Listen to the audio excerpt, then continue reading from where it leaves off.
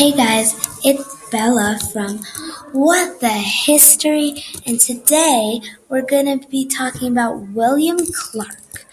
William Clark was born August 1st,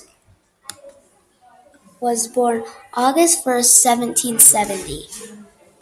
Wait, my friend Zoe knows a pretty cool fact about William Clark, don't you, Zoe? Yes, I sure do.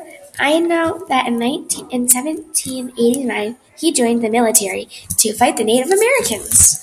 Well, why thank you for that marvelous fact, Zoe.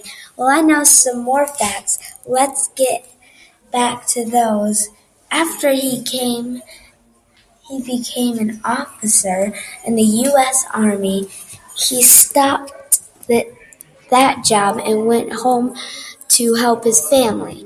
In 1803, Lewis Meriwether invited Clark to collaborate on an exploration across the new land. Clark agreed and got a certain job. My friend Zoe, once again, knows what that job is because I can't seem to remember. That's right. And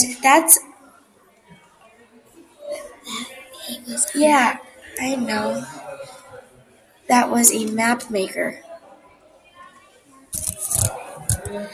That's right, he was a map maker.